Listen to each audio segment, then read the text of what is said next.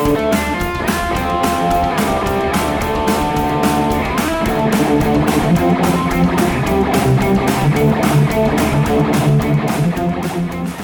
and welcome everyone to Weekend Rental, the gaming and geek culture podcast. This is episode 30. As always, you can find all things Weekend Rental at weekendpodcast.com. We're available on iTunes, Google Play. Go ahead and leave us a review there. It really helps us out.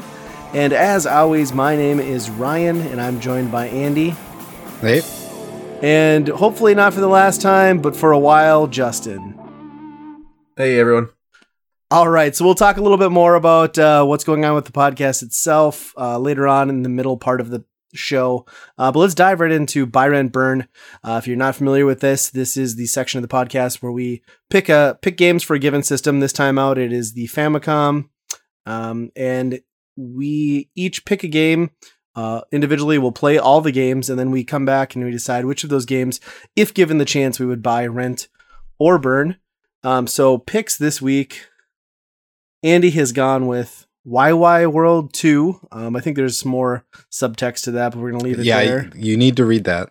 It's SOS. I'm not going to pronounce the last thing because I don't have it in front of me, and also I'm pretty sure I couldn't if I wanted to. Justin has gone with Field Combat, and I've gone with good old Nuts and Milk. It's not a breakfast cereal. It's for your Famicom. So generally what we'll do is we'll go back and start off at the top and we'll read a description of all these games. GameFAQs just kind of tells you the year that these came out and on what system. So there really isn't a whole lot. I'm sure there's details available somewhere on the internet. I'm lazy, so we'll just talk about the games. We'll start off with Andy's YY World 2. Why don't you tell us about this gem? Yeah, so it's kind of a mashup of a whole bunch of different genres in one game. It's made by Konami, and they kind of took all their all-star characters at that point and kind of mashed them up into one video game. You're telling me that baby was an all-star? Oh yeah, that baby has his own game. Well, yeah. Did we get it here? No, it's called like Bio Miracle something. I forget what it's called. Sounds about right. Yeah. Okay. But yeah, overall it's a pretty simple platformer for the most part. You're just kind of shooting as the main guy. That's kind of my biggest bummer, is that you do change into a lot of classic Konami characters. Simon Belmont, I think. Yep. I played as Bill from Contra for a while. Sweet. And that just wears off after a while, and then you're back to the same boring guy that shoots a gun. Yeah, did anyone understood how that triggering worked? Like, what causes it? I mean, I noticed like those elevators or chambers usually led to it, but there was no consistency, I didn't think. So I had to look that up. Okay. It's pressing up and jump at the same time after you get one of the power-ups that looks like a C. That's totally clear. Makes total sense. Yeah, exactly. I mean, could have been Japanese. Who knows? I don't know. Maybe. But yeah, I mean, overall, like the normal character in the game, after a while, I got a little bored of it. Just shooting. It's somewhat of an easy game. There's just kind of one guy coming at you at all times, and you just have to focus on him and shoot him. So it's not overly hard, I would say, but I don't know. It's really interesting that they did this so early on. Now it's like Nintendo is mixing up their characters all the time, and there's crossovers everywhere. But back then, that's kind of crazy that they did it at that point. Yeah, I really liked it. I mean, I'm a kind of a sucker for these, platforming mascot games. It was cool. Like you said, you definitely recognize some of the characters as you're cycling through. There's a few things that I think keep this game from being great. The enemy respawn rate is unreal. Mm-hmm. It has force scrolling, which I hate in platformers. And third, your character sprites, along with the force scrolling and sheer number of enemy respawn, becomes a problem because you're a big target. I think those were all little things that kind of drug it down more than it needed to, but overall I had a smile on my face the entire time I played this. And like you said, it's the different genres are cool. I didn't quite get the map thing. I mean, I didn't progress far enough in the game, but it opens up and like pans over like this 3-screen map. And then I beat the first level and I leave the map. So I was like, oh, I'm not progressing down the road. I don't know what's happening here. So each of those were like worlds. So you have to beat the third world or the third level in that world. And then it goes to the next one. Gotcha. Which was more of like a Japanese castle, which is more like a Goemon. Okay. So I played as him in there too, but that's cool. And then I got to the third world and that was basically just a Twin B level. So it's a shooter, you know? Right. That's awesome. Yeah. I'm guessing toward the end, there's a space level way at the end. And I'm guessing that's probably Gradius. I'm guessing. I don't know. I was kind of waiting for that to pop up. I didn't progress far enough to get to a lot of that stuff, but really cool concept. I'm kind of bummed that this is one of those games. Every once in a while you run across a game on the Famicom where you're like, man, I really wish we'd have gotten this because it would have been a hit. Oh, yeah. And this is that game, like, for sure. I kind of want to go back and play the first one now. Right, yeah. I don't know what the first one is similar, probably, I would imagine. I mean, it's the same stuff, so I would imagine it's similar. Yeah, I don't know. I just love all the like little things in it. Yeah, there's even like in between the second and third level, I think. It's basically the Metal Gear Codex. And some guy's talking to you on there. So it's pretty sweet. Yeah. I was wondering too about that when it switched characters, because I didn't look it up, but I got to the elevator and I was like, why is this elevator not moving? But you have to wait for the map to quit scrolling. But I pushed up and jump, and then I switched into a baby. Like, okay. What? So I thought maybe it was just like that section because it had stopped at the exact time that I switched. So I thought maybe the elevator section just changed me. That's exactly what happened to me. So you and I had the same transformation experience, and I assumed it was tied to the elevators, but I suppose we were both trying everything on our controller to get it to move. Yeah. And like for the most part, I actually enjoyed the game. When it takes you out of the world and it takes you into like a side-scrolling plane shooter, which kind of annoyed me. But you don't say. The actual mechanics of the side-scrolling for the plane part was actually not too bad. I guess with the back shooting and stuff, as soon as I figured that out, which, you know, you push the button and you're facing backwards, you're like, how the hell did that happen? Yeah. I struggled, admittedly, longer than I should have to wrap my head around that. I like panicked and couldn't figure out how to turn back, and I felt like a moron once I figured it out. Yeah, it's definitely not conventional. No. In that regard. No. I think it played pretty good, though, as far as what I played through. Yep.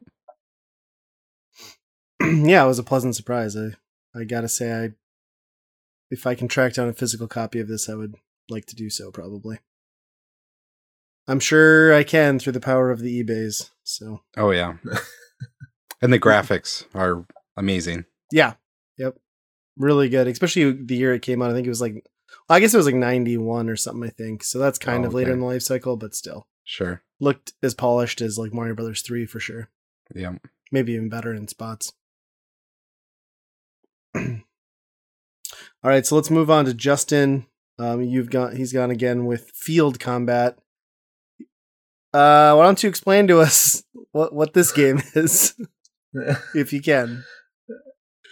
Well, I don't think I made it past the first level, and that was over the top, up scrolling, I suppose.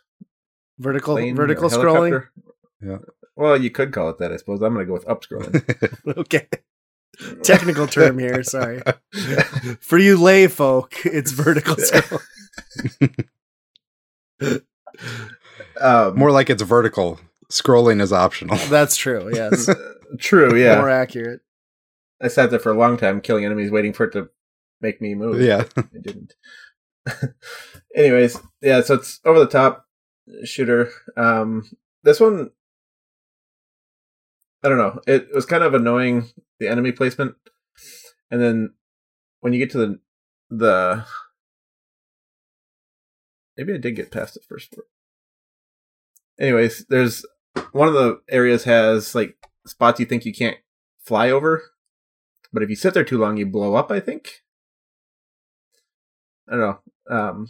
That one, like I just couldn't hit the enemies and just shit flying everywhere. Not even sure what B does, other than it shoots out like circle attack that didn't do any damage to anybody. It's a laser beam. If you line the crosshair up, you suck them into your ship and abduct them.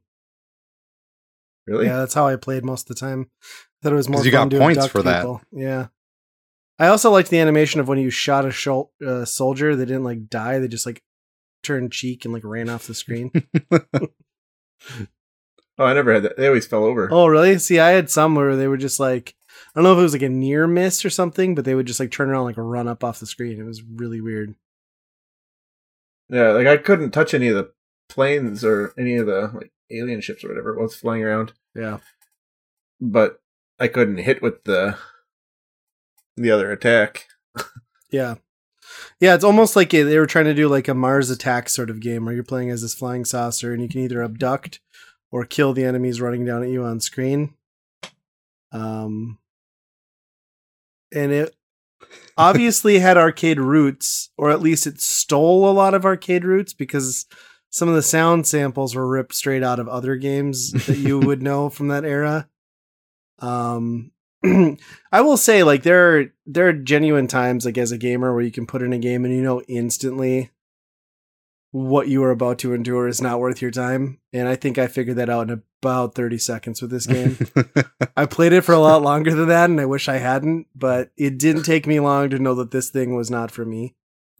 And I clearly understood why we didn't get a US port, because man, is it pretty rough. Like, it's primitive by the NES standards. Yeah, even for Famicom early standards. NES. Yeah. It's, I mean, it's almost like a step above like a really good 2600 game, in my opinion, as far as visuals and gameplay depth. Yeah. I mean, the Japanese were like obsessed with Space Invaders, right, and Galaga. So like there was a million clones of them out there, and this is probably just one of many that, you know, were in that genre sort of. Yeah. And I just love that, you know, the way you described the game with UFO and all this, you know, stuff, and then somebody said, what should we call it? And they're like, Field Combat. That sounds like a good name for that. UFO shooter. Field Combat. Well, they probably didn't want to repeat the missteps of like the 2600, where like literally 60% of the library starts with space. So yeah, that's true. I don't know. It is a field, I guess. I'll give them that. And there is combat. I mean, it's not a total lie, but this is not the game I thought I was getting into. That's for sure. No, I thought there would be a tank or something in it for sure. Yeah. All right. Well, so let's move on to mine. Nuts and Milk. This is kind of like, it reminds me a lot of like the Black Box era, early NES games. Basically, I would say the best way to describe this for someone who has not seen it is Donkey Kong Jr. if the characters looked like those straight out of like Lolo. But essentially the gameplay is very Donkey Kong Jr.-esque. You've got a protagonist that you play as and several enemies that chase you on screen. The object is to eat all the fruit on the screen, which then opens up a house at the top, which I assume it's your girlfriend is sitting there waiting for you. And then you have to make it to girlfriend blob thing. They're both happy. Don't say that word. And you move on to the next. Yeah. And you move on to the next stage. There's really nothing outstanding about this game, but everything that it does, I think, pretty well. It's an arcade game, it's a single screen game, and I don't know, I find it kind of rewarding, and it's admittedly like the ridiculous name is like what first drew me to this game, but I have sunk a lot of time into it. I have it on a multi-cart, and actually my son and I were playing it for a good long time earlier this week. He really got into it too, so I don't know. It's if you want something arcade feeling that maybe you haven't tried and you're a fan of games like Donkey Kong Jr., this is probably going to be for you. Is it an amazing game? No, but it certainly holds up and it's good for a little bit of time. That's kind of my first thought when I played it, was Donkey Kong Jr. Just the gameplay of it. It's kind of neat though how they did it with the ladders. You could jump off and it stuns you. Yeah, you fall to your face and just land like a turd and have to wake yourself back up. Yeah, it's a good animation. Yeah. But overall, similar games like that. You've played them. It's pretty much the same as all of them. So, but they aren't all named Nuts and Milk. This is true. I think out of all of those, when you consider Donkey Kong and Popeye and all those kind of platformer early games, this definitely ranks higher than those, I think. Yeah, I actually would agree too. And I don't know how many levels it's got, but it's definitely going to have more than the 4 screens of Donkey Kong Jr. you're going to get. Right. And Popeye never really progresses much beyond slight level variation. Yep. But that's a good call too, Popeye. Yeah, with Bluto constantly chasing you, that's a good connection. Yeah, that's kind of what it reminded me of a little bit. And yeah, Donkey Kong Jr. with the vines and stuff like that. But I I don't know. If you got this game and then you had Super Mario Brothers at the same time, there's no comparison as far as platforming anymore, Yeah. Whereas Donkey Kong and Mario Brothers came out for NES, but they were bringing arcade games you love home, Whereas this, it would have been a whole new game to you, and you're like, well, what is this? I guess there's no real nostalgia like Donkey Kong or Mario Brothers would have had. Yeah. And I don't know what point this came out in the Famicom's life cycle, but yeah, if it didn't come out in that first window, I would say you're right. Because even me as a kid, my friends had the black box games like the original Mario Brothers and Donkey Kong, but be realistic. By 1988, you weren't grabbing for those. There was a million other things you'd rather play, and we had the arcade nostalgia to back that even as kids. And I don't know what the roots are in this. I think it was straight to Famicom. I could be wrong. I don't think it was in the arcade, but really, huh? I suppose there's not. I really didn't research that, so yeah. Let me check. Yeah, I mean, there's not. I didn't see any lives there's lives, but not coins or anything. Credits. Yeah. Huh. I'm almost afraid to type this in. Because I'm Nuts and Milk safe search on. Seems like it could pull up a porn or something I don't want to see.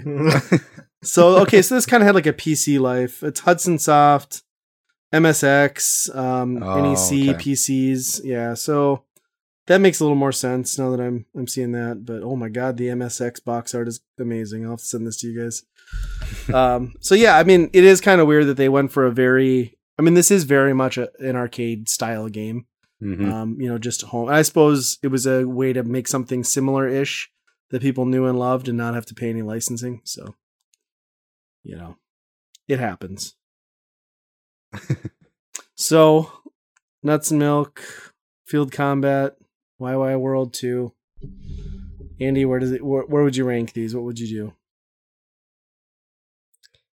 Well, for me, I think there's kind of a clear answer here, even though I don't think they're all that great or all that bad. They're kind of closer than I would think, but I gotta say YY World 2 is my buy. Just for the amount of polish on it in a game that's surprising that didn't come over here then. When there's that much effort put into something and that much love into their franchises that did come over here. Right. And then they didn't bring it over. That was disappointing for sure. But overall, it's a pretty fun game. There's some small things that definitely could change, but overall, I like it. And in 2018, it's easy enough for me to not get too frustrated with it. Yeah. My rent is going to be Nuts and Milk. Just kind of how we talked about how if you're talking about an arcade game, it's probably up there for one of the best in that genre as far as like early platforming games. But once you stack it up to the rest of the NES lineup, right, it kind of struggles. Fortunately, it did beat one game and was more advanced than one game that we picked this week, and that was Field Combat, which is my burn. And I don't know, that I did have some fun with that game. I think it was more in lining up the shots. It wasn't straight laser beams like a lot of games are, you know? Right. There's a lot of, you had to lead them. And that's, I don't know, I actually kind of enjoyed that for some reason. But the weird part is like shooting them, you didn't get points, but if you sucked them up, you did. Like, I don't know. I guess there is a risk and reward to, like, you had to sit there for a while to suck people up into your ship and people could shoot you. I don't know. We talking about beat 'em and eat 'em, or are you still on Field Combat? Well, which one were we playing?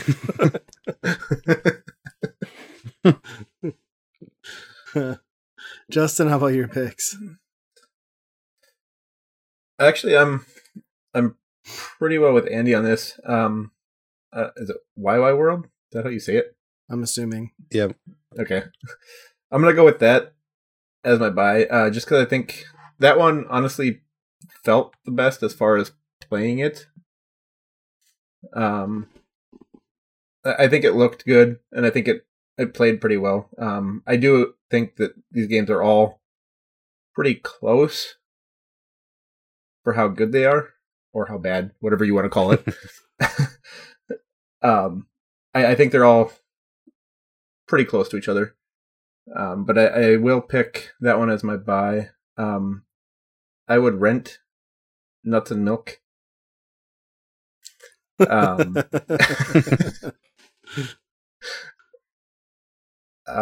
guess that one, I feel like that would just be a rent for me, because I would prefer, the typical Donkey Kong Jr. game over that, but it was definitely fun and interesting element to it with the stun and whatnot.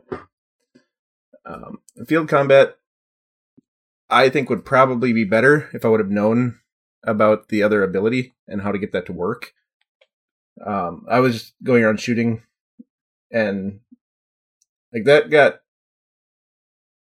I don't know, a little bit annoying because you couldn't do anything with the planes or the spaceships or whatever. Right. So you just had to avoid them the whole map. And I was like, well, this is kind of stupid because they follow you the whole map, and you end up getting like 4 on the map. You still kind of have to avoid them. Like, really, like, knowing how to use the other ability sort of just gives you a different flavor of the same thing. Yeah. In my opinion, one was just faster. Like, the bullets killed faster, and the suck up thing was cool, but it exposed you for longer because you had to sit in the same position. Right. So I just feel like it would have gave a little bit more element to it, so it might have helped it some. Probably not, but that would be my burn, just because I don't think it was as good as the other two. So. Cool. Yeah, I think this one, I'm right with you guys. This one felt kind of clear to me. YY World was obviously, World 2 was obviously the most polished, an impressive game in the bunch. Did a lot of interesting things, and it kind of like, it showed that Konami really knew their brand strengths, something that they've clearly forgotten in years since. But, they almost created a nostalgia trip before anyone had nostalgia for a lot of these characters. So that's kind of cool to see going back to it now. Definitely buy that one. Again, Nuts and Milk I like, but it's an arcade style game. Those games generally aren't the type of game that you're going to pick up and play a lot, and they're more suited to a rental. This is the type of game that you're not going to play every day. And then Field Combat, oh boy, I didn't even kind of like this game. I was like really off put by kind of, it's weird because it's like, it's almost like Archon meets Missile Command, which are two things that in practice and separately, like, I love, but this was not a great mashup of those kind of styles of character movement and weird clunky fixed controls as far as shooting. I don't know. I think the most interesting thing to it with me, it was just like they totally ripped these sound samples off. Like I guess I didn't look to see who made it, so maybe it was some of the same people, but like it was like sound samples like lifted straight from other games, which is crazy to me. So yeah, I'm good. I don't need to play that one again. I burn it. I think we all probably didn't play it very long, right? Like I got maybe 10, 15 minutes in it. Okay. Yeah. I did about 15, and then I was like, I am getting nowhere fast. I got through the first door, and then I was like, oh, more of the There's same. a door? Okay. Yeah, you go through the door and you sit there while the guy walks towards you with a flag. Oh. Yeah. And then I think that's the next level then it takes you to. Yeah. And it's just like little brown spots. Yeah. So that I thought you had to avoid, but apparently you can fly through them. It just, like if you sit there too long, you blow up. I don't know. Huh. Okay. When you get to the end of that one, there's a row of 5 or 4 or 5 things that pop up out of the ground you have to hit, and one of them you can't hit if you're avoiding the little like brown barrier thing. So you have to like fly in there, attack it quick, and get out before you blow up. So did you kill everything on screen, or did you just keep flying up and like killing as you could and just pass people to progress to the top of the screen? I killed everything but the flying stuff. Right. Yeah, because I never found a way to kill this stuff, so that makes sense. The flying stuff. I think flying by him was also a strategy, because that's what I did. If you fly quick enough, you can get past them before they even get a shot off. Yeah. Huh. Well, maybe that's the way to play the game. Avoid it. All right. Another Byron burn done.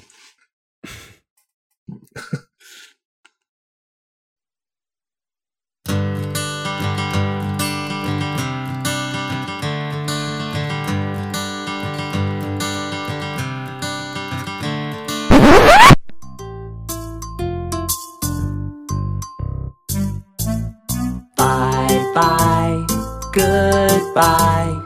Bye, bye, bye, bye, goodbye. I can clap my hands. I can stamp my feet. I can clap my hands. I can stamp my feet. All right, so let's move into the main segment of the podcast. First off, we're just going to discuss a bittersweet moment, I guess. Cue sappy, sad music. Andy, edit that in. So as we talked about at the beginning, Justin has decided to, with his schedule, step away for a while. Open to coming back, depending on what's going on.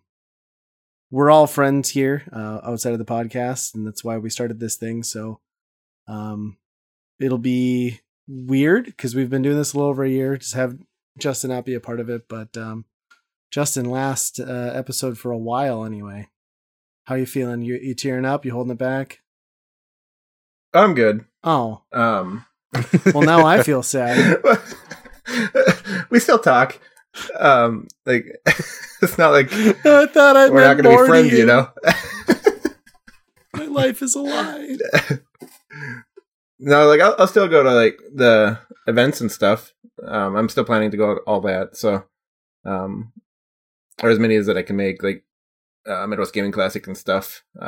If we go down to the up. What is it? Up down, yeah. Up down the bar? Fargo one is like they've been teasing some pictures now. I think it's gonna be better than Up Down.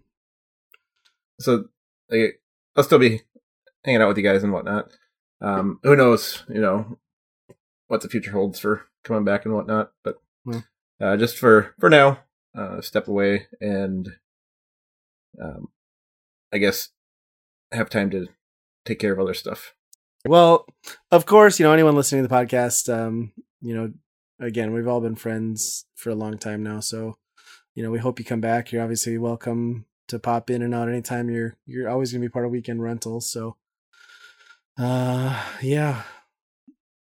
Aside from giving you a virtual hug, I think that's about as much as I can do. I have to say, I do appreciate how the running theme, the running joke has been that Justin does not like shooters. And pretty much on a consistent basis, we've been shoving it in his face. That's not the reason you're leaving, is it? We didn't make you play too many shmups, did we?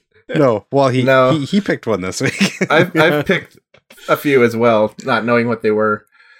No, that's definitely not it. Some of them actually been fairly decent to play. Oh, I'm games I've never played. Glad to hear you admit that finally. I'll still burn a lot of your games, all right. Oh.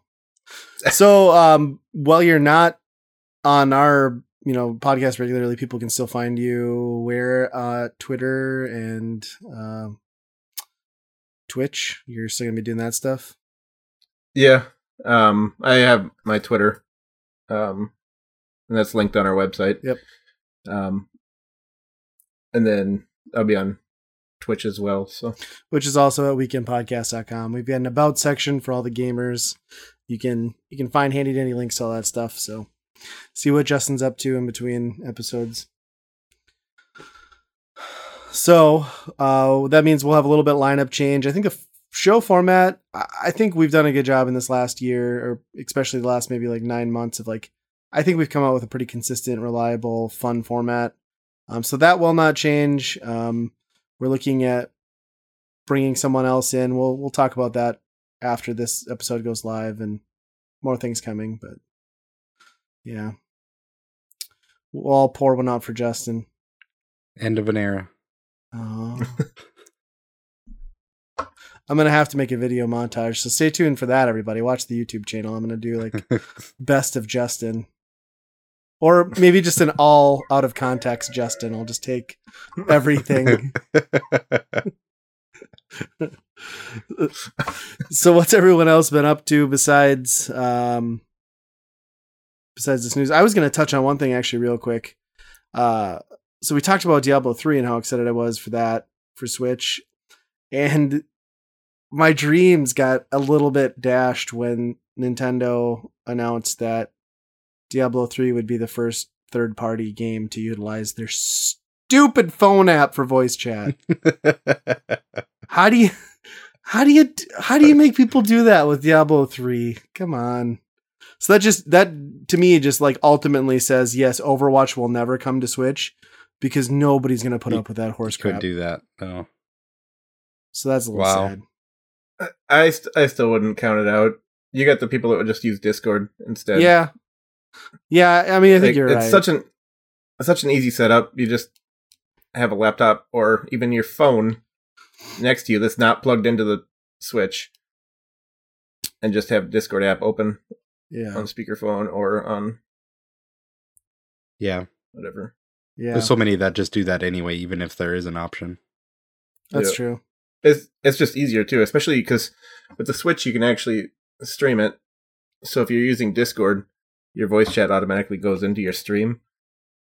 Oh, yeah. So it's... Gotcha. A lot of people use Discord even when they're playing PlayStation. Streaming that because of the chat is easier. Yeah. But they could just make it work on the Switch. Drives me nuts. No, but yes, they cannot.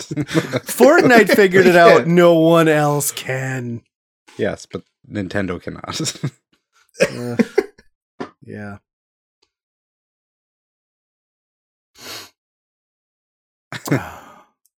Yeah, that's unfortunate.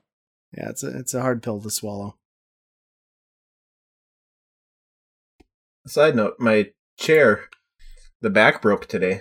Oh yeah, I don't see the little headrest piece. So So that's been interesting. What happened? Did it just shear off or what? Well, I have it in the most upright position because my back is sore all the time anyway. So the most upright position is the most comfortable. And I just leaned back a little bit and the one side, it just snapped. And it, the other side doesn't have a stop on it at all. It's I literally, fell all the way back to laying down position. Please tell me this is while you were streaming. No. Oh, man. Would have been hilarious. That would have made a great Twitch fails compilation. But yeah, so I've been in contact with that company. Apparently they're sending me a new back for it. So that's kind of nice. Yeah, that's good. Yeah, it should last a little bit longer than that. Even though, like, what, a month, too? It's been about 2.5 months. Yeah, it's not great. So I opened it up and looked, and like the spot that broke, because it's just got a zipper on the bottom, so like you can actually just look. And it's also where you can keep your weed in the zipper. I think that's what a lot of people do. I suppose you could. Yeah. There's room in there.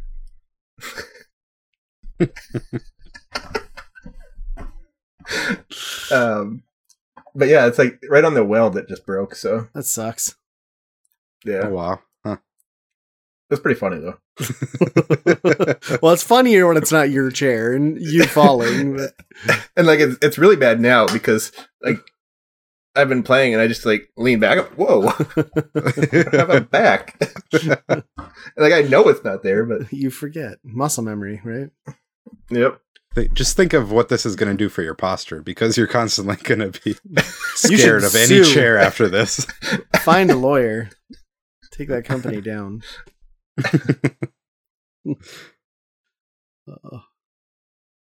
So I ended up in Duluth. My nephew's birthday was coming up, so they threw the party over the weekend. They wanted my family's not from the Duluth, Minnesota area, but they wanted to go up there for the weekend because there's like this adventure zone up there where it's like a big old warehouse that they've converted into like indoor laser tag, arcade, vertical something. It's like a climbing wall area. And I got to play that new like Nickelodeon TMNT game. That's like this huge arcade cabinet with like a 60-inch screen. And then it's got the slots for all 4 turtles. And it was fucking awesome. Me and my son sat there for like, I don't know, at least 35 minutes, just like plowing through it. So good. It's even got like the throw characters at the screen element from like sweet. The Super Nintendo version, or like the Turtles in Time, I guess. That was in the arcade also. Really, really recommend that game if you come across it. It's a lot of fun. It's not as good as Turtles in Time, not even close probably, but it's a good enough like approximation to that style of game that you gotta take a look at it. I think we dumped like $12 into it, and I would have kept going, but you know, I had to cut myself off. Well, it's just awesome that they make an arcade game in that style. Yeah. You know, now too. That just doesn't happen. Well, it's so nice too. Like when you think back to like a lot of those 4-player games, like they get kind of cramped because this cabinet's like so wide. Like everyone's got plenty of space to like sit around, and it was sweet. Loved it. Made my day. So go to Adventure Zone in Duluth is what I'm saying. Just for that. Yeah. And then my kids climbed. Oh my God. So my daughter's 6, my son's 4, and you get that climbing wall thing. You just like pay like $20, like a flat $20. Your kid gets the harness, and you know, they take you through the safety tutorial thing. And my kids are freaking monkeys. They were climbing this rock wall like endlessly. I bet they climbed for like 3 hours straight. Wow. And my daughter was like climbing to the tippy top of like the tallest part of the like thing, like no problem, like way higher than I would ever consider going. Then she got pissed off because like some of them, like the lower ones have like bells. You get to the top, you ring a bell. So she like scales this huge one that's like to the roof of this building. And then she gets up there and she's just pissed that there's no bell to ring. I was like, you should be so proud of yourself. That was like amazing. And then Ryder, like my son, I could not get him. He's like a little tiny, like compact muscle ball, like super short for his age. I could not get him to use his legs. He would like seriously just like muscle, like arm everything. It was unbelievable. He was just like basically he was dragging dead weight. Like anything below his waist was just like there for the ride. It was kind of amazing. Wow. Like we had just crowds of people watching him scale this thing, and he was like so light that the auto pulley system wouldn't work for him because he didn't weigh enough. So like I had to clip another rope to his harness so that when he let go at the top, I could pull him back down. So I got to work out like pulling my son down from this wall like time and time again. But yeah, it was really cool. It kind of made me wish we've got climbing walls in the Fargo-Moorhead area, but nothing to that extent. It was pretty neat. Yeah, we went to, back a few months ago, we went to Paul Bunyan Land. Oh yeah, We went there 2 weeks ago, and they got the climbing wall there. Yeah. And my kids wanted to climb it, but it was so hot and just disgusting that day that we wouldn't let them, because like, when you're that warm and dehydrated and sweaty, like, it's just too much that could go wrong. Yeah. But yeah, I'd like to get them someplace where they could try it indoors or nice weather at least. Yeah, that would, like, having it indoors like that where it was air conditioned was definitely the key. It was pretty amazing. Yeah, we were at Paul Bunyan Land like 2 weeks ago, and I just love like watching at the entrance there, because it's like, for those that aren't aware, there's just this giant statue of Paul Bunyan, and when you pay for your ticket to go in, they ask what your kids' names are. So then Paul Bunyan says what their names are, hello, and everything like that. And pretty much every kid, probably under the age of 5, is just traumatized by this giant statue. And every parent knows who you are. Yeah, every parent is like, go up there. You need to go up there. And the kids are crying. They're like, well, no, we paid. You're going to go up there and you're going to talk to this statue. And the statue's like, hi there, buddy. And does this fake wave. And the kids are crying. And it's just really weird. Those scars, those emotional scars turn into long-lasting memories that they'll cherish forever. Yeah. My kids actually loved that. Yeah. What was funny is, like, we went back because my daughter wanted to keep going up there. And every time she came back, he would say her name. Like, how many kids had gone through? Wow. And this guy's got remembers. a memory. It's impressive. I wonder what that guy does, like, all day. Like, right? Or where he sits even. Yeah. Like, is he watching TV or something? Like, and it's like, oh, there's a kid coming. Better say his name. And then, like, did you go on the rides then? Yeah. Yeah. What's it called? Right next to the Ferris wheel. The roller coaster. What did you go on that? If that's what it's called. Holy, these things are the most rickety things. Like, I can't believe they let people on there, and they just crank them up to 100 miles an hour if they can. I thought it was falling off. Yeah. The first corner there.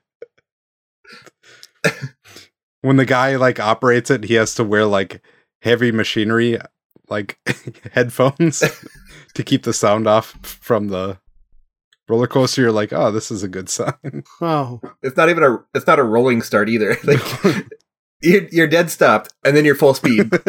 Like, there's no in between. I'm sure that's good for small necks, you know? Yeah.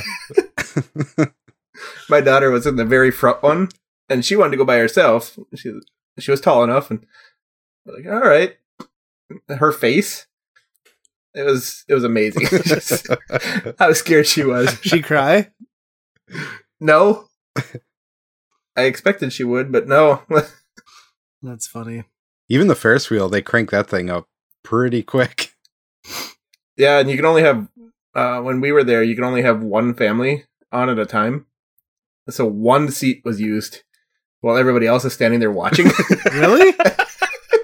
Yeah. What the hell kind of Ferris wheel is this? It was a rickety one, because when I went on it, there was a lot of people on it, and the sides were like rattling back and forth. Oh my gosh.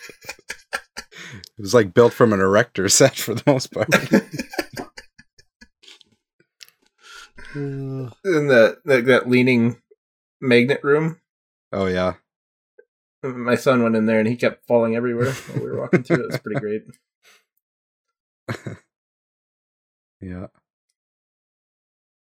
That's the thing. Summer we do things instead of play games, right? So not much. Well, when you only get 3 months a year where it really just doesn't suck, you got to kind of take advantage of it. Yeah.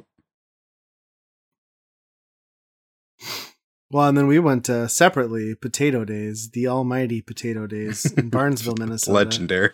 Which is basically like a street fair where they cook French fries and hand them out to people for free. And like, I shit you not, like you can get French fries everywhere for like $1. But you put out like a truck that's like deep fat frying French fries in the middle of a street, in small town Minnesota, and people line up for like 3 blocks for these fries. It is. I'm just the public service announcement to the people at Potato Days. It's not worth it. You don't need those potatoes, like those fries, that bad. Like, you can just buy them. Don't wait. The crowd looks like you would expect, though. Yes, for free French fries. It's along the lines of like what you would see at your county fair sort of clientele. I mean, it's I don't know. It's weird because my son just like, he has not shut up about Potato Days. Like, since January of this year, he's been talking about Potato Days because it's August every year. And like, the only reason my kids like it is they have all those like blow up inflatable like bounce house things and stuff. So we get there on Friday. Literally, as I park the car, we step out and like drops of rain start. It's like a light sprinkle, right? Like, it's one of those weird days where like it's cloudy, but like where we're at is clear. So we walk over to the bounce thing and we buy the wristbands. It's like $10 a kid, unlimited wristband. And they literally go down once and then it just starts pouring again, like not overcast skies. So it's really weird. And then they deflate and like shut everything down. And Jill's like, oh, I'm so mad. They didn't get their money's worth. We're going to get our money's back. I'm like, who do you think is refunding you on this shit? Like, they're not giving us our money back. Like, come on. Like, we can spare the $20. It's fine. Here's a coupon for 10 free French fries. Right. They seem like nice people, but they run a business where they just travel around the countryside blowing up bounce houses for people. I don't think we're getting that cash back. Yeah. And then, I proceeded to eat a whole bucket of mini donuts. So it was a good time. Yeah. And you were just there by yourself, right, Andy? Yeah, I just walked through it the one time. So you didn't have the burden of children begging you for face paints and dumb crap. Right. Yeah. Even so, for the most part, that is like mostly like multi-level marketing extravaganza. That's pretty much every person is like that, selling their one thing. Yep. I saw a lot of unlicensed like NFL stuff too that I questioned, but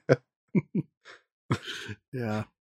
And then the best part, I think the thing that I liked the most was like right before, like, I told my kids they weren't getting their faces painted until we left. I'm like, because you're not going in the bouncy house with the face paint. It's gonna be all over you and everyone and everything. So we get their faces painted right as we're leaving. And you can pick out anything from this board. There's like, kitty cats, like princess things, like dinosaurs. So what does my son pick? Ladybug. So he's walking around with like a big ladybug on his hair, like side of his face, like these little vines and flowers. And like even the guy that was like taking our money was like, Ladybug? You sure? It's like, apparently we're going with Ladybug. It had like glitter all over it. It was hilarious.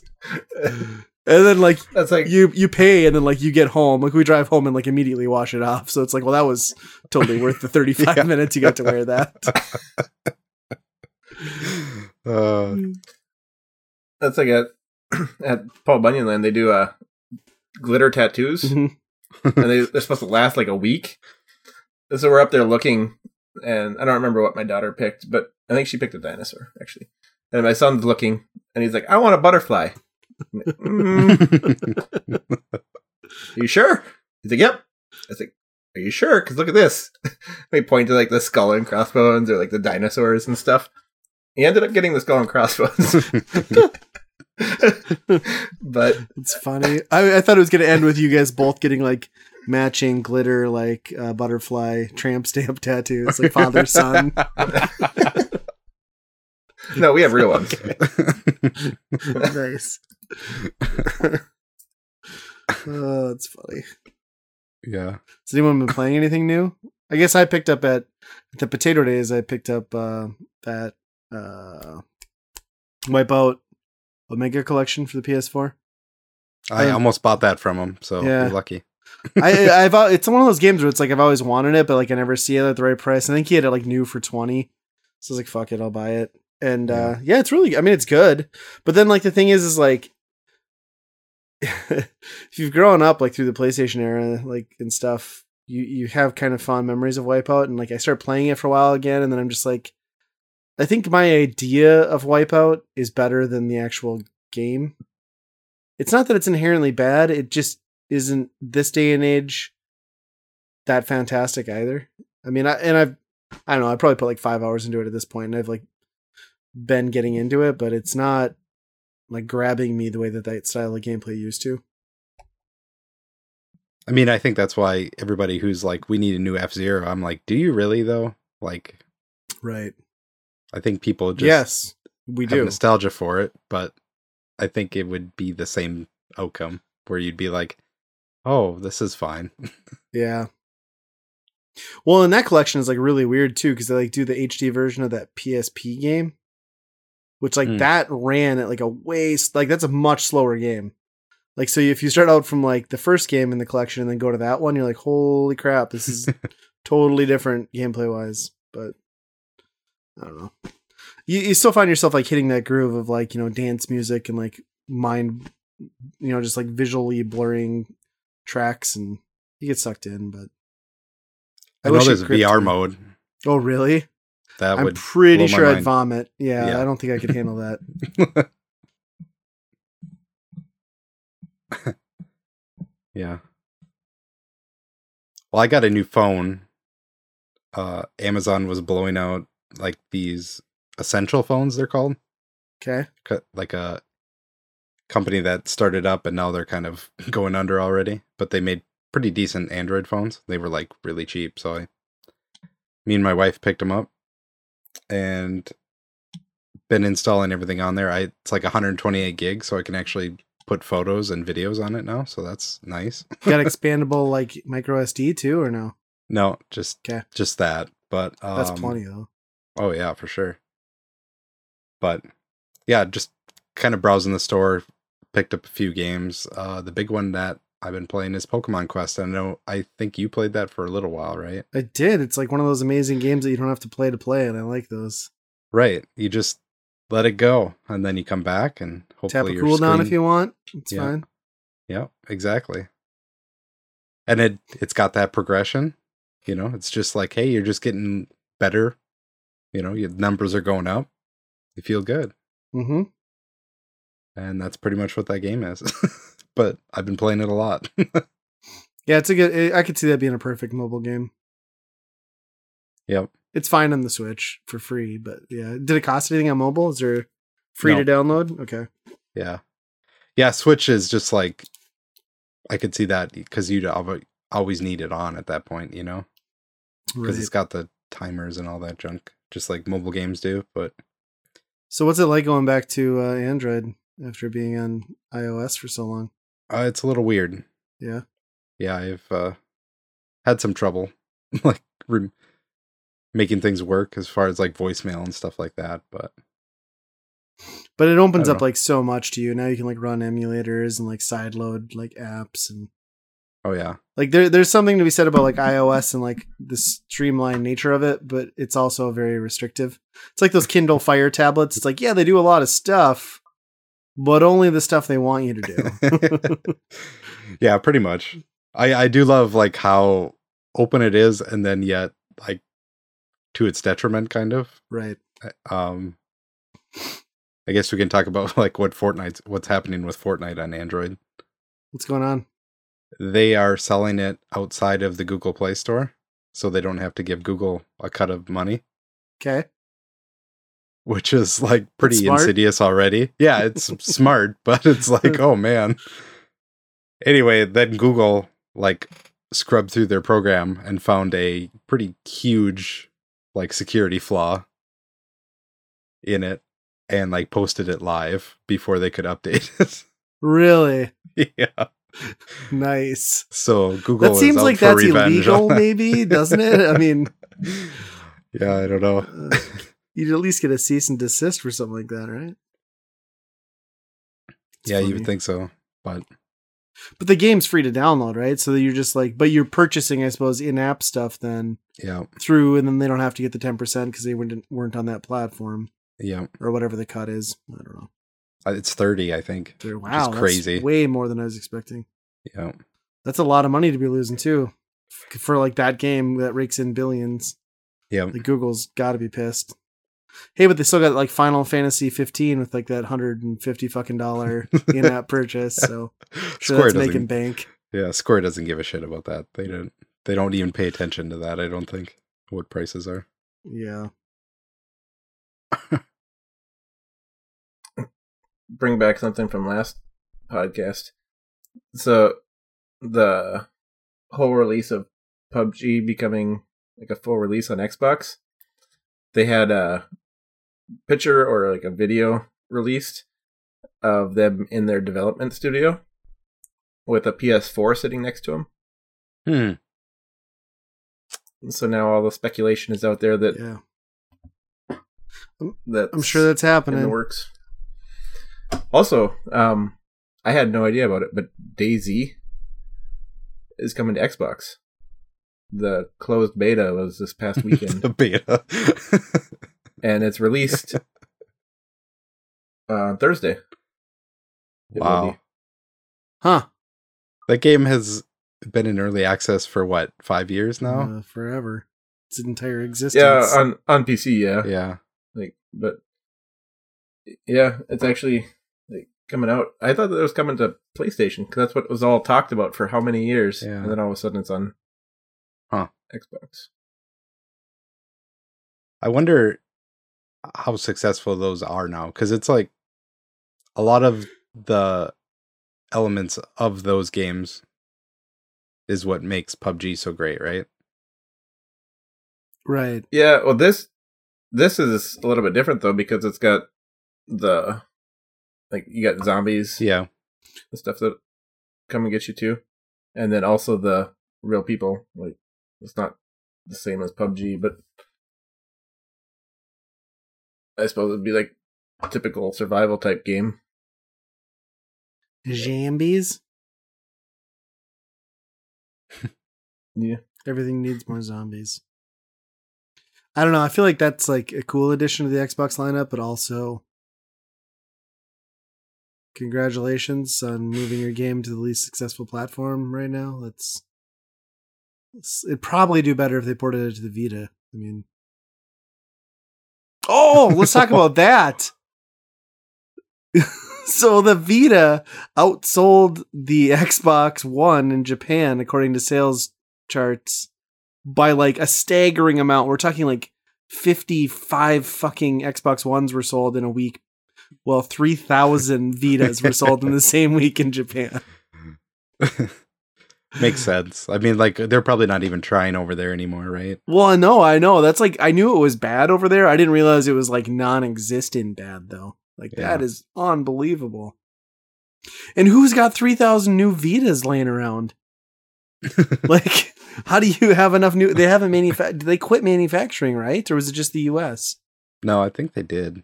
Jeez, they must have like a fucking warehouse full of those things. Yeah. It's kind of crazy how that is drying up real quick, too. Like, obviously, the new stock of anything Vita has been gone for a while, but right, like the used stock in a lot of game stores, that's like starting to dry up.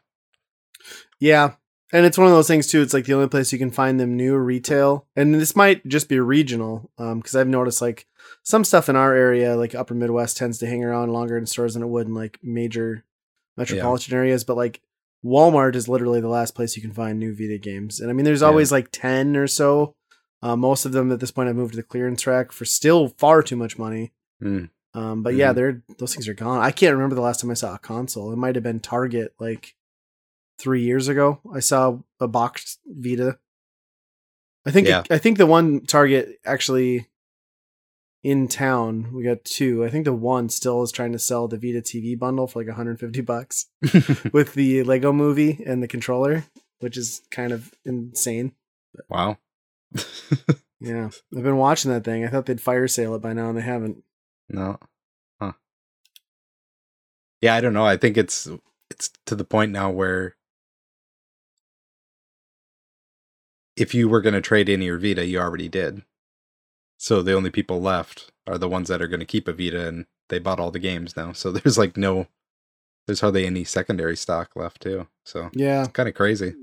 But aren't there still like a couple of Vita games announced for like 19, like first quarter of 19 in the I'm US? sure. Yeah. But then I Limited saw Run that is still doing Bloodstain some. got canceled. Like they're like, we're not going to do the Vita version, which makes sense. But then you Yeah. still got other games coming out. I don't know. It's weird. Yeah. Video games. What do you guys think about that Xbox like finance plan? I like Have you it. seen that? I like it. I mean, it makes sense because you're getting the console with it. Like when you do the math on it, because I ran Yeah. it out and I was like, you're saving like a marginal amount, assuming you were going to have both services anyway, plus buy the console. I mean, it's not, but I mean, also you're financing it, right? It's like a layaway sort of thing. I think it's cool. Yeah. I mean, it's a good. Wasn't it like What's that? wasn't it like $100 difference? Like if you were to upfront pay it, or if you ran it out the full 2 I don't even know if it was that much, but yeah, it was not a ton. Yeah. years? But yeah, because it was $34.99 a month for the Xbox One X, and you had to commit for 2 years, obviously, to pay for the console. But I don't know. I'm kind of tempted. Like I might do that. Like I don't really even want an Xbox One X, but to get the console plus finally get Game Pass because I've been lazy about it, I'd consider it. It's an interesting approach. I don't think it's going to take off mass market, but it kind of gives you a good indication as to what their model might be going to next gen. Mm-hmm. Especially if streaming is involved. Yeah. Yeah. And they seem to be all about, a service more so than a box or, anything else. Yeah. Overall, I think it's an interesting idea, and I think it could work. It's just you got to have the other side of it. What's going to happen when somebody gets it and doesn't pay? Right. Are they going to lock that serial number, and then that person sells the Xbox, Ooh, yeah. and then somebody buys it and not able to connect online? Right. That's a good point. Yeah. Like, Yeah, and that's true too, because like you could brick it, but you would still be able to put in discs and stuff and play it offline. I mean, so you'd lose like a lot of the functionality, but yeah, I wonder what they'll do. because you know what's going to happen. Like for that, sure. it'll happen within the first 2 months. Like they'll pay for the first month, and the second month they won't pay. And How about It's like you guys have experience in this. Yeah, we certainly have never worked in a business model where this was an everyday occurrence. What we should do, Justin, is I didn't do collections on this though. what we should do, Justin, is you should, since you're gonna have all the free time, not recording the podcast anymore, you should pick one of these up on launch and just start doing a like weekly vlog on like or monthly vlog, not paying month 2, not like you're gonna have Mike. What Yeah, happens? Bill Gates 6 months in is like beating on your door. Phil Spencer's there with a megaphone. He's like Crash Bandicoot from those old like Sony PS1 era. Pay your bill. Every video slightly gets more paranoia. I already got my application sent to him for the this area collection person. Oh yeah. Oh, nice. Xbox yeah. Repo Man. Yeah, that's quite the business plan you got there. I like it. Yeah. Yeah, I'll be curious. I guess I didn't see. Did anyone notice like an exact launch date? Was it rolling? It was later this fall, right? Was I mistaken? on that? Okay. Yeah, think it I'm might have not been, sure. like, I October. didn't check that part. I don't remember a date, Yeah. but I think it was later this fall. Yeah. Yeah. Well, at least it shows that like they're kind of leaning into where I thought Game Pass would go, where I think we'll see in the future that Xbox Live and Game Pass will become one service. Maybe slightly more expensive one, or maybe not. But I think that is kind of a natural progression. Yeah, I could see it working that way. I honestly thought that they were gonna just combine it and not raise the price for Live. You just got Game Pass included, Yeah. just to try to push them a little bit more. But They do a lot of sales on Game Pass. Like you can get it yeah, like $2 a month sometimes. yeah, they had not too long ago. You could get 6 months for it was like $15 or something, Yeah, that's crazy. and that's normally what like $50 or $30 or something. Yeah. I don't know. 10 a month. Yeah. Yeah. Yeah. I mean, it's probably like their best foot forward at this point is Game Pass, right? Like, you don't hear a whole lot of positive press out of the Xbox camp, but everyone seems to be genuinely pleased with what Game Pass provides, I think. Yeah. I know, like, Master Chief Collection is coming in a couple days on there. Oh, good. Did they fix it yet? Yeah, oh, no, apparently it's still huge broken. update. Uh-huh. Yeah. Well, I mean, they've been working on it for 2 years again, so they should have it fixed. After you download the patch, waiting 3 hours, it'll load into Master Chief Collection and say, "Welcome to the April 2018 update." Yeah. No one's getting this joke other than these two guys. But so before we went to record this podcast, I had to sit with a Windows update, and it took 3 hours to install. When I finally got back into my machine, and it is, what's the date today? It is August 28th. So when this 3 hour install finally ended, I logged into my computer and Windows greeted me with a big screen that said, "Welcome to the April 2018 update." And yeah, super. It's been updating since April. Yeah. Oh, if only. Great stuff. I'm just gonna switch to Linux. I don't know how to do anything in Linux, but I'm gonna install Ubuntu. Is that still a thing people do? Yep. Okay, I'm getting it. It's happening. You should record yourself doing this and using it. I want to watch. I won't be able to because my computer will be like trash, so all my editing software is gone. Actually, that's an interesting little nugget too. Not that this is for our podcast, not something we get into a lot, but with PC gaming, Steam just unveiled that they're going to have like a client that will allow you to run every game on Linux through this, like, within Steam. So you don't have to have Linux compatible versions of games anymore. If it's on Steam, it will now run on Linux, which is huge for Linux people. I mean, that's a big library of games. Yeah, huh. They must be using like a Windows emulator or something then. Right. It's like a DOS. I mean, it's got to be like sort of like a DOS box equivalent, because it's all, they said it will be contained within Steam. It will run through that, but you know, it kind of makes sense given that, like, you know, Steam has leaned into Linux and their, I guess, failed. Yeah, not I guess, definitely failed Steam boxes were all a Linux custom OS that didn't take off. So obviously they have experience with it. So that will make a lot of tech people happy, I'm sure. Because I don't think anyone really loves the Windows platform for gaming. I just think like you are stuck with it out of necessity for the most part. But it's also kind of weird too, because everyone's jumping ship again on Steam. So this is a great thing from Steam, but kind of at like a weird time in the platform's life cycle. Yeah. I don't know. Finally time to buy that Atari box. Finally.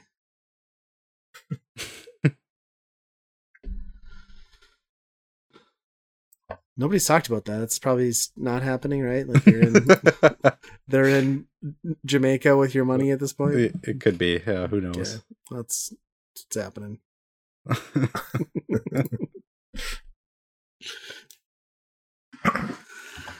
I've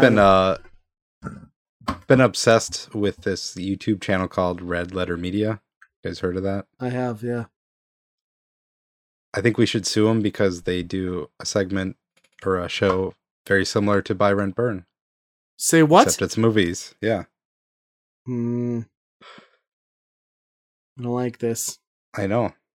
I think we should. When did they start the series? What's the date? Oh, it had to have been like, I don't know, 4 or 5 years ago. So well, still, they traveled to the future, listened to our podcast, knew what the idea was. Exactly. Yes. And then they came. Then they went back and started it. Makes sense. I am jealous though, because they actually do destroy the thing at the end of the show. So I wish we actually burned every game that we had. Yeah. I actually have seen a series similar to that too, now that you mention it, where they like destroy the games everybody hates. But they do it with like celebrities. That might be the same. Is it like a European thing or no? They're from Wisconsin, so probably the farthest from European. Yeah. I feel like it's probably a cheaper version though if you were to destroy it. Yeah. Yeah. Well, that's the thing. Is like you can destroy a DVD and like worst case you're out like $20. Yeah. Like These are all like really shitty VHS tapes that nobody has even heard yeah, of. So. they probably didn't work anyway. Yeah. Nice. I'll have to check that out. I mean, I've seen some of their stuff, but I didn't know they were doing that. Yeah, it's pretty good. Fuck it. I'll shamelessly self-promote myself, but crossed the 800 subscriber threshold this week.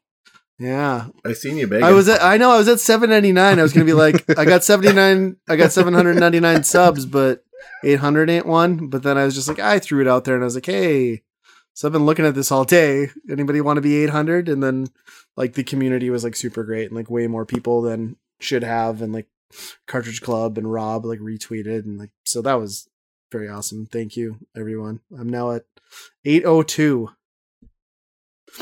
Wow. I'm still successfully nobody on YouTube, but I'm an 800 plus subscriber nobody on YouTube. So I appreciate it, everybody. I'd suggest not posting a video for a couple weeks, so then you can at least get to 805. Yes, before you post a video and lose your. It's true because as soon as I upload, I will immediately lose 3 subscribers. So that's just how YouTube works for me. For most people, that number continues to climb. For me, upload, lose subs. So it is what it is. You know, there's a bounce back. You know, a retention arc to that whole thing. So, but yeah, I don't know.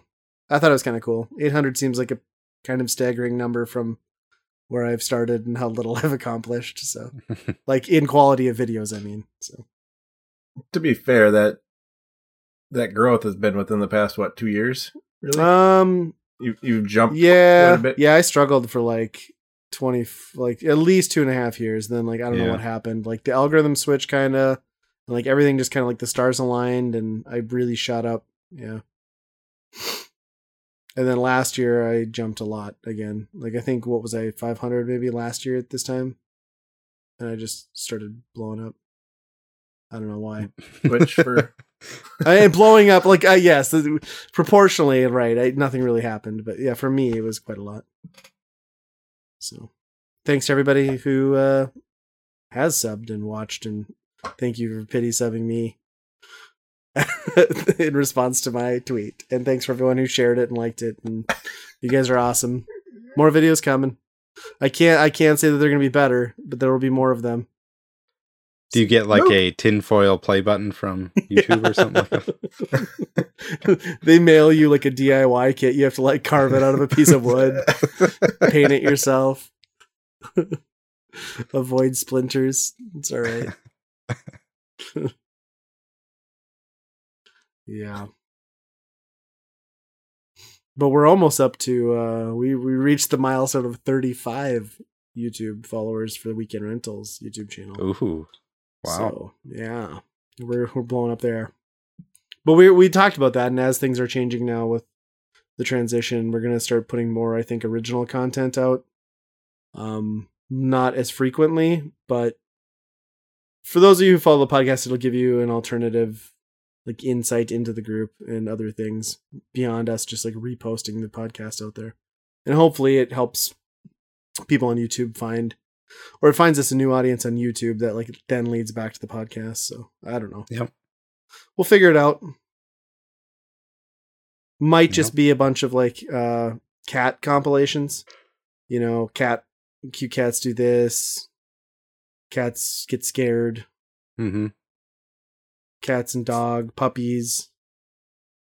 And referring back to your previous question, this is why I'm leaving. We're selling out is the problem. Wow. Well, now it all makes sense. I'll be providing the fidget spinner tricks. Oh, I like it. Because those are still working, right? Yeah. And then I think we should do a bunch of like scooter kids versus skateboarder compilations. YouTube seems to like those. Yeah. Yeah. Hack Big the things. system. Big things coming.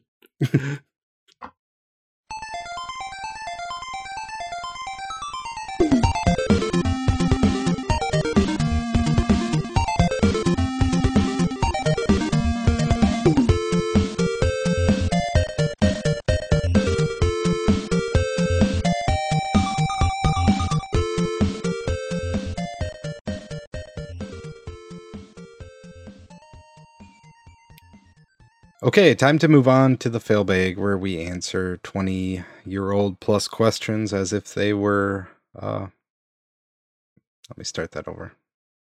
I liked it. Okay, moving on to the failbag, where we answer 20-plus-year-old questions from old game magazines as if they were sent to us. So we're going to start out in Next Generation magazine, number 12.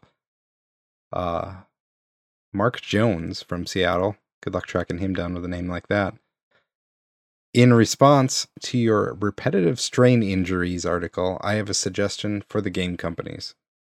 As pointed out in the article, there is a possibility that RSI would occur on gamers who play video games nonstop for hours on a daily basis. As responsible businesses, game machine companies could take preventative measures to end the speculation. My suggestion is to build in a timing device that would shut off the machine for 5 to 10 minutes after 2 hours of continuous play. The device would return after the resting period, thus forcing gamers with weak, self-regulating powers to rest. I think that's a really bad idea. That sounds like a terrible idea because you're punishing the people that aren't weak. Just gonna slow clap. What a brilliant idea this guy is. That is, you've solved it. They're just gonna masturbate it when that goes off, and it's even worse for their wrist, I'm sure. It's true.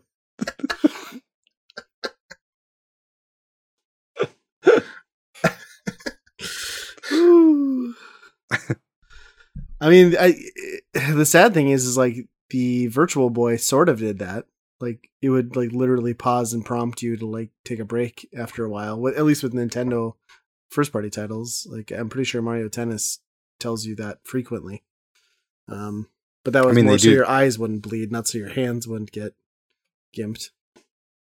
Yeah, pretty sure the Nintendo did that too, though, because like I'd be playing for a few hours, then my game would lock up, and he'd be pissed and shut it off. I hate to break it to you, I think that was a design flaw, not a feature.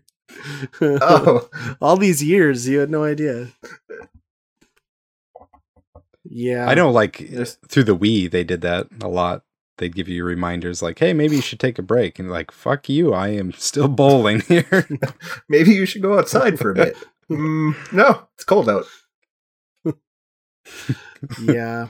I mean, it's kind of, every time you read stuff like that, it's kind of like sad that that's like a real potential issue. But now in the future times, since gaming is officially a clinical disease, it makes more sense. These people probably do need something like this in their gaming machines because they're mentally unstable. They're probably, unfortunately, not properly clinically diagnosed. And yeah, it caused long-term carpal tunnel and masturbatory problems, as we've discussed. Severe addiction to two different things. But the beauty is like once you've crippled your hand into like a spherical shape from holding that game controller, it's just naturally, set for the masturbation piece. So yeah, except for the female gamers. Although, I mean, you could get a grip on things. So as long as you mix it, as long as you're not playing Atari at the same time, like that would. Then you just do the same movement over and over. I can honestly say, like, that's the one system in my life that I can say that I literally did have physical pain in my hands from overplaying with that controller. Like I always knew you liked the 64. I always knew it. The 64? I mean, I like it for certain aspects, but not for gaming. It's multi-purpose. It's a great controller.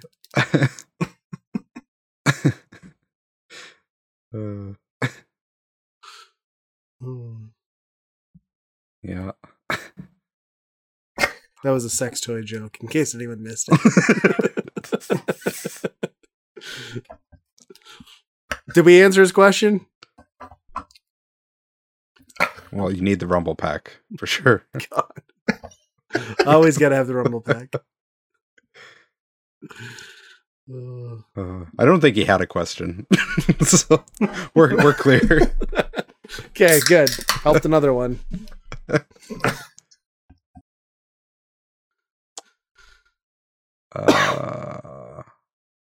Tony, his email address is goon200@aol.com, so feel free to email him. It's phenomenal. Great. He says, I was reading your number 10 issue and someone wrote in accusing your magazine of being biased toward PlayStation. How could that happen? He said, this flaw is your love of Sony and its PlayStation. He went on to show a couple of points to back up his story. Then your magazine said, don't worry, we're not in Sony's pocket, or anyone else's, for that matter. I enjoy your magazine a lot, but I have to agree with the letter you received, accusing your magazine of being biased. When I got my American PlayStation, to my surprise, I saw a subscription card. How can you guys claim to be unbiased and put your subscription card inside the PlayStation box? Please correct me if I'm wrong. Well, I mean, there's a couple things there. It's like, I don't know that it's not like Sony was paying them to have that card in the PlayStation box. They were very much paying Sony to be able to put their little flyer in there. Unless, I don't know that much about this next magazine, unless it was like a subsidiary like shell of Sony, which is very possible. But also, it's incredibly easy to be biased towards the PlayStation in this generation because your competition is the Sega Saturn and the N64. Like, the numbers don't lie. Like, the PlayStation was kind of the console. So, especially like if you're doing on a monthly basis, like think of the just amount of good games that came out on the PlayStation, you know, where like if you're doing Saturn and N64, like, yeah, there's some good games, but it's like if you're doing it on a monthly basis, it's probably not going to sound all positive like it would PlayStation. Yeah. Well, and then just there's not that much to cover for the 64. Like, it went through periods where like releases were really, I mean, we're talking about a console that isn't the library only like 300 games for the 64? I mean, that's it's nothing. Like 289 or something like that. Yeah, where I don't know what the numbers are on the PlayStation, but it had to be 1,000, I would imagine. Yeah, if like not 1,400, over. I think. Yeah. So, just if you were a journalist covering games media, you are undoubtedly going to talk more about the PlayStation than you would any other console, just by sheer force. Yeah, you have to fill your magazine with content, and when Nintendo doesn't even have a game that month, it's pretty tough. Pretty not great. But they were totally biased. Oh yeah, why would you put your card in the system? It's funny, I don't remember. Like, I think I vaguely remember Next Magazine, but like, yeah, I don't know. I don't know that I really do. I don't remember it at all. I kind of remember. I think I got a few like one-offs at a newsstand or something like that. Yeah, I probably blocked it out of my memory because they're just so biased towards Sony that I forgot about the magazine. For whatever reason, like when I was a kid, that was like a tradition when I went camping or something like that. Get a magazine. Yeah, actually, I was kind of the same way. Sit in the car and like read a magazine and going out to town for the weekend. Good times. Yeah. Who needs a Game Boy? Right. When you can read about video games.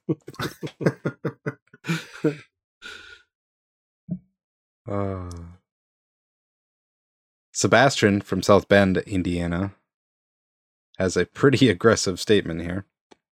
Can't wait. Let's cut the bullshit. 3DO is worthless until M2 arrives. I don't know what that is, the Model 2. That never came out. The Jaguar is made by Atari. Enough said. U64, which the Ultra 64, suffers from a severe case of vaporware. Sure, we'll wait. No. That leaves the Saturn and the PlayStation slapping each other like a couple of street punks. The final verdict? My Pentium with 16 megabits of RAM and a 3D accelerated video card can kick all your asses. To everyone who wants to own a next generation system, buy a PC. PCs were here before ColecoVision, and PCs will be here long after the Ultra 64 becomes a doorstop.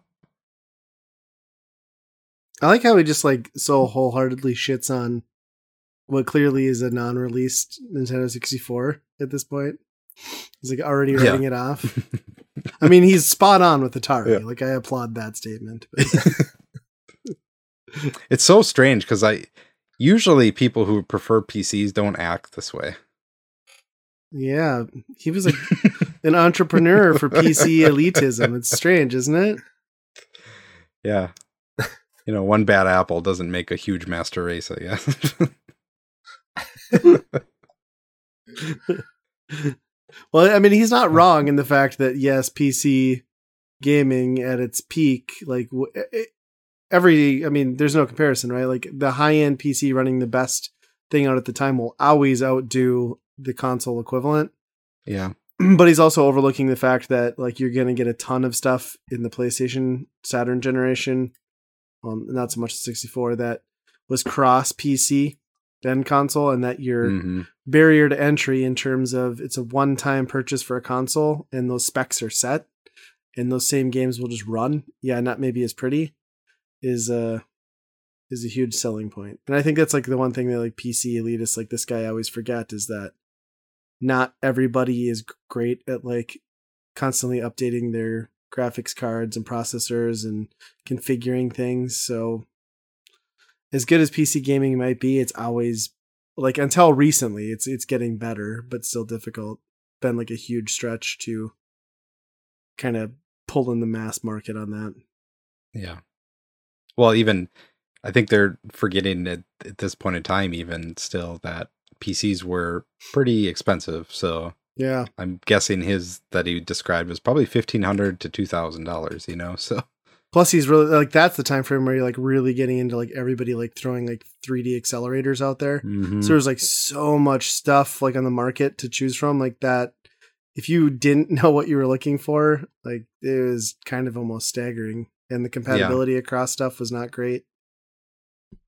Yeah, constantly upgrading, probably like every 2 years. Yeah. At that point, whereas now it's pretty much set, Yeah. Well, and that kind of brings you back to like, that's that time frame too, where like that was the big success that Gateway PCs had at that time. Cause it was like constant upgrades through like a rolling like subscription period. Like you bought the computer and then like they would send you the newest stuff and you'd upgrade your PC slowly to keep it on top. Because that's what a struggle it was back then to keep a PC like compatible and everything. So while he's not wrong, he is a PC elitist douche.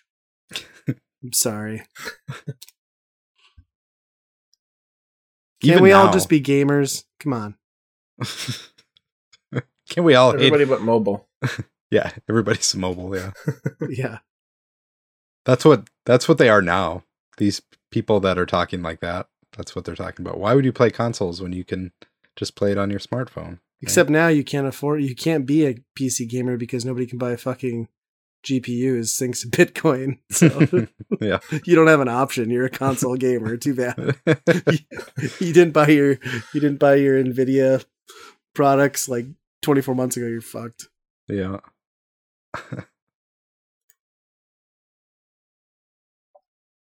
Yeah, I don't know. PC guys will be this way forever. Either you are one or you're not, Yep.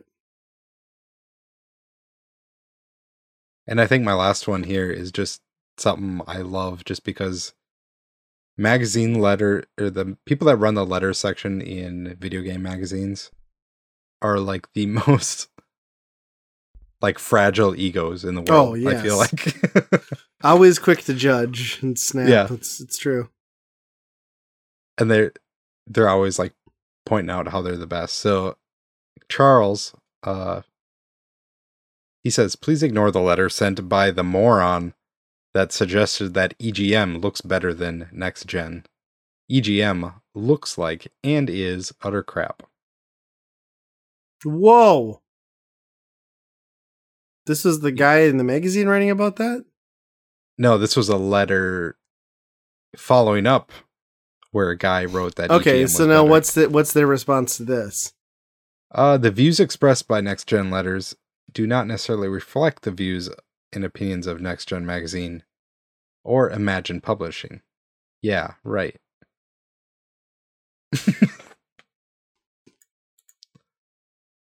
Uh-huh.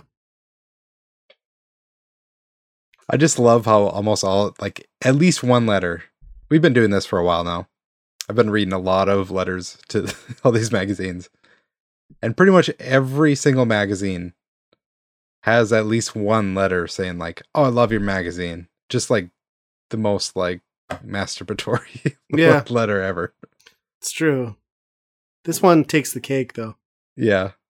But it's pretty laughable to think that, like, EGM was trash compared to this next generation thing that none of us really remember. Right. There's also another one in here talking about Die Hard Game Fan magazine. You ever heard of that? I have not. Yeah. So is it a magazine that only writes about the, like, 2 Die Hard related games that ever came out? No, there's probably a reason why we haven't heard of it. And here's a letter. Mark says, what do you think about Die Hard Game Fan printing all that racist bullshit in their magazine? Whoa. That probably explains it. Yeah, that probably is why it is. Now I kind of want to find out what the racist bullshit was. I wonder, I'm curious, I'm going to Google Die Hard Game Fan racist bullshit.